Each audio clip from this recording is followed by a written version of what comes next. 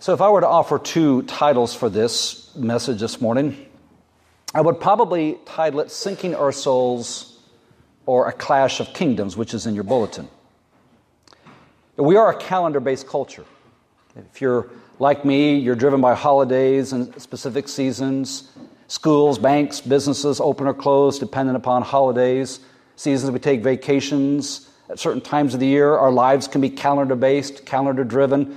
Appointments, work schedules, social engagements, it's part of our calendar world.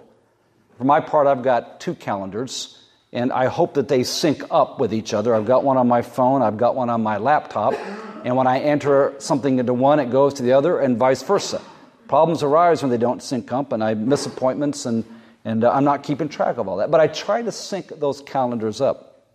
When it comes to our spiritual journey and our life as a faith community, I think it's important to be mindful of the calendar that we sync up with. For our calendars are the drivers and, if you will, the record of our allegiances, and they go a long way to shaping our souls. Now, the reason I bring this up is Quakers don't often follow the liturgical or Christian calendar. For years, there has been what is called the Christian calendar, followed by liturgical churches, which involve symbols and dates and certain celebrations in certain seasons. In fact, Advent is coming up, and Advent is the start of the Christian calendar, the start of the liturgical year. And then there's Christmas, Epiphany, Ordinary Time, so on and so forth. And Quakers have not really followed the Christian calendar, mainly as a witness to the reality that every day is sacred, every Sunday or first day is a day in which Christ is risen, Christ is born into the world, Christ is present to us in spirit, Christ is King.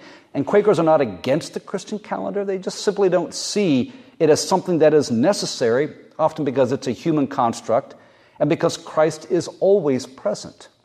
Now, having said that, I'm always very well aware as to how a non-liturgical church, like a Quaker meeting, can get so caught up in any other church that's non-liturgical, can get so caught up in a secular calendar that we get out of sync with living in rhythm with the spiritual journey and being formed and shaped by a different kind of narrative. That narrative which is the kingdom of God, God's rule and God's reign over creation. And if not careful, the life of a church, the life of a faith community, even a friends meeting can be structured around national holidays, around church events such as bazaars and dinners, rather than the life and way of Jesus and the claim of God's rule and reign and what claim it makes upon our life. Actually, I'm always fascinated. I don't know how churches do it this time of year about next Sunday or the next Sunday after that, how many signs I'll drive by where there is a bazaar coming up, a Christmas bazaar, a Christmas dinner, a Christmas craft sale, one right after the other. And don't get me wrong, friends, these are all very good things. People put time and effort into this, and often the proceeds go towards some very good things.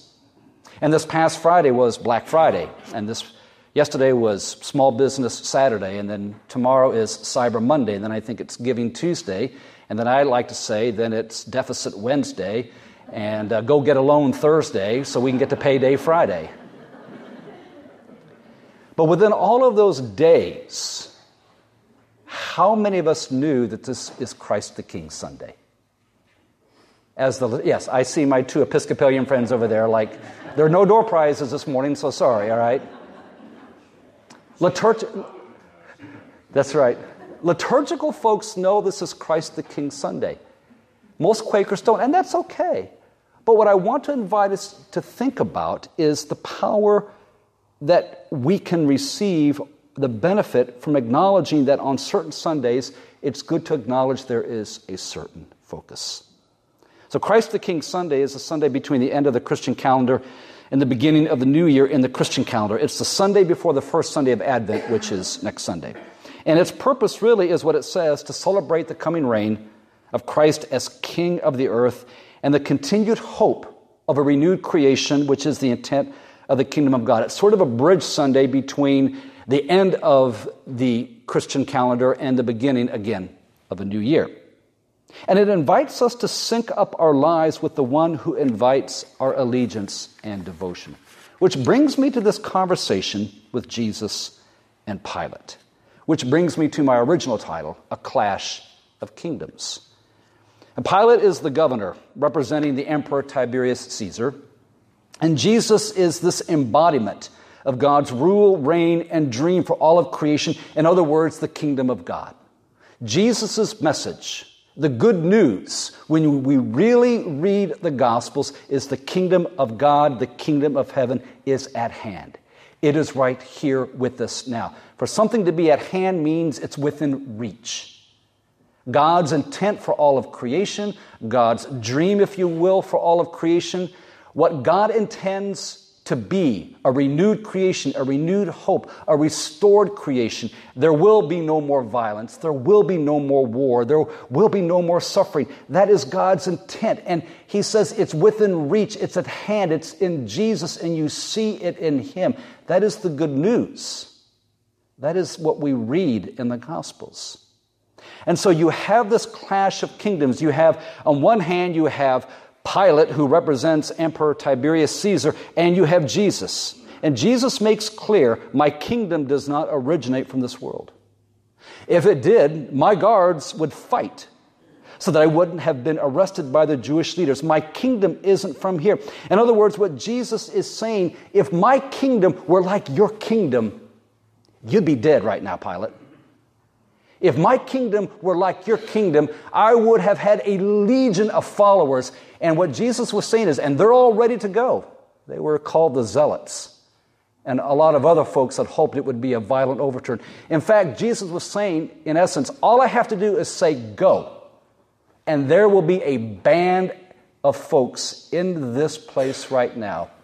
Probably could take you out, probably do a lot of damage to your soldiers, and it would be bloody. And it would be violent. But Jesus says, but my kingdom isn't from here. It's a whole different way of living. Jesus' kingdom originates from the heart and dream of God. Jesus' kingdom originates from the intention of God, and it came to life in Jesus and continues to this day through those willing to claim Jesus as King and offer their allegiance to Him. It's two very different kingdoms. It's a clash of kingdoms. And the clash of kingdoms didn't just happen then, it happens now. It doesn't just happen outside of us. Often that clash of kingdoms happens inside of me. The kingdom of greed and the kingdom of wanting to contribute. The kingdom of self and the kingdom of looking out for others. The kingdom of wanting to consume and the kingdom of just wanting to live in simplicity and contentment. So it's not always just out there. It can be in here as well. What do these two different kingdoms look like? All right. Well, the kingdoms of this world, they rely on power and violence. The kingdom of God empties itself of power and it trusts and practices nonviolence. The kingdoms of this world, they dominate and they compete and they disregard the weak and the powerless. And the kingdom of God shares and invites the weak and powerless to share in abundance. The kingdoms of this world are very concerned about who is in and who is out and who gets the most powerful seat at the table. And the kingdom of God invites everyone to pull up a chair to the table. And all are welcome and all are included. And by the way, most of what I'm saying here shows up in Jesus' parables and stories. The kingdom of God is like. The kingdoms of this world, they trust vengeance, they trust payback, they trust redemptive violence to get things done, to settle the score. And the kingdom of God trust reconciliation and peacemaking and forgiveness. The kingdoms of this world, they live in fear, and they often nurture hate based on fear. And the kingdom of God lives in love and realizes that love can cast out fear, especially fear of those that are different and fear of the other.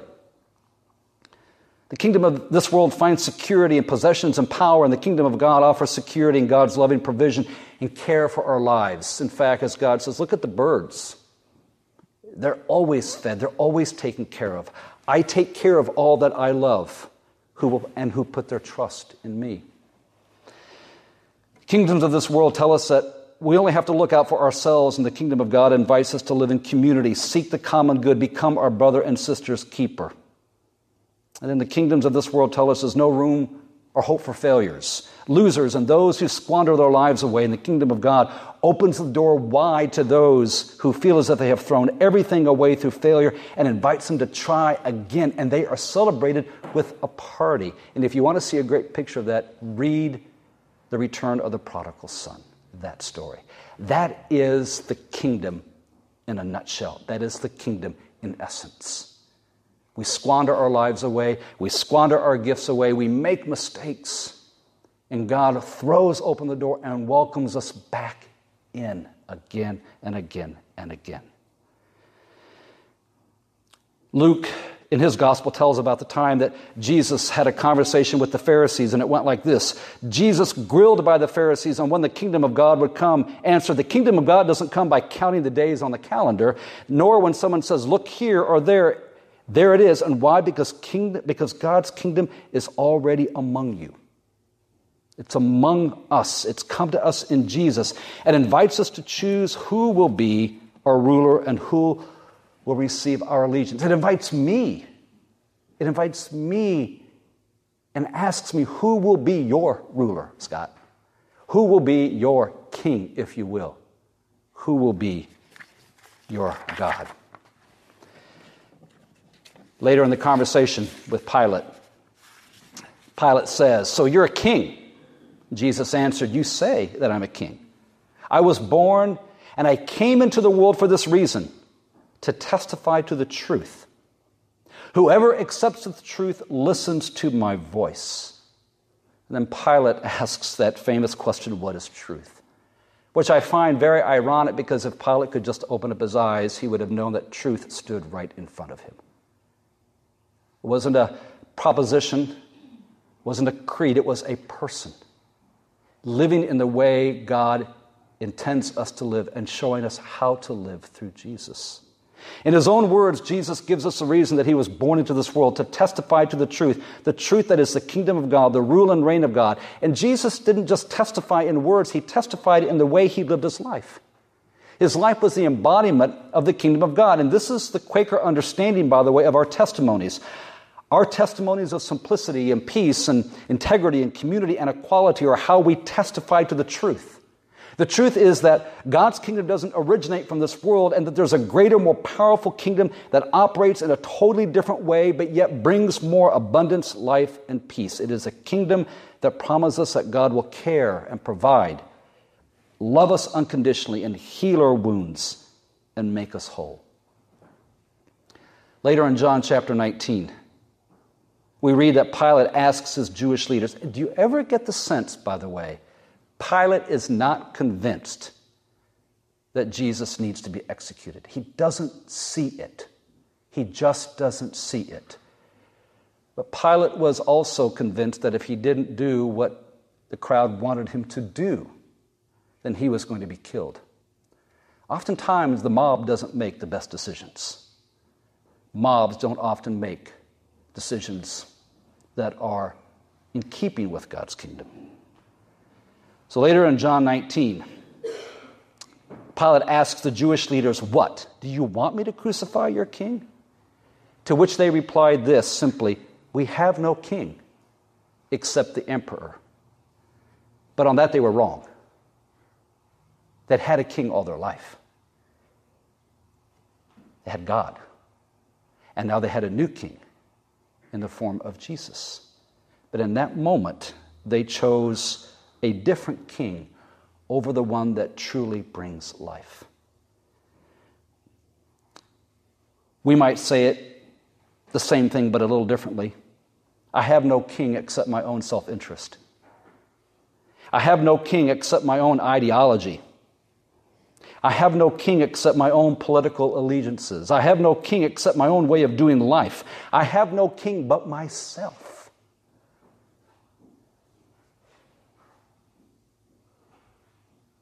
We have no king except the emperor. This is Christ the King Sunday. I hope I don't lose my Quaker card.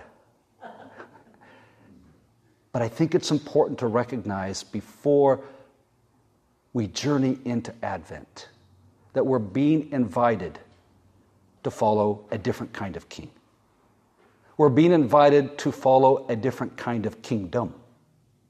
We're being invited to follow a different kind of way of life. I've got my social engagements, I've got my social calendar, I've got things I'm going to be attending, and I've got that calendar. And that calendar is up here, but I hope beneath that calendar is this other one where there is this rhythm to life where I keep asking myself, what does it mean to follow the one who is the King, Jesus Christ? What does it mean to follow the one who is the King of a different way of living, the kingdom of God? As we move into Advent, as we move deeper into Advent and closer to Christmas Day, we're invited to sync our lives up with the kingdom of God, to sync our lives up with this new way of living that we see in Jesus, to sync our lives up with the purposes of God as witnessed in Jesus, and to sync our lives up with the love of God, which is what compelled God to enter our world out of love. So we sit and we ponder and we reflect and we ask ourselves the hard question. I go back to Psalm 95 that I read earlier.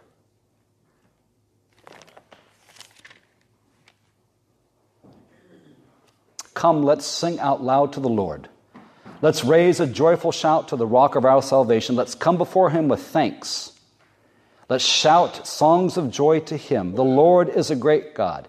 He is the great King over all the other gods. The question I have to ask myself is simply, is he? Do I have other smaller gods in my life? Or is he really the King over all these other gods? That's a question before us on this Sunday.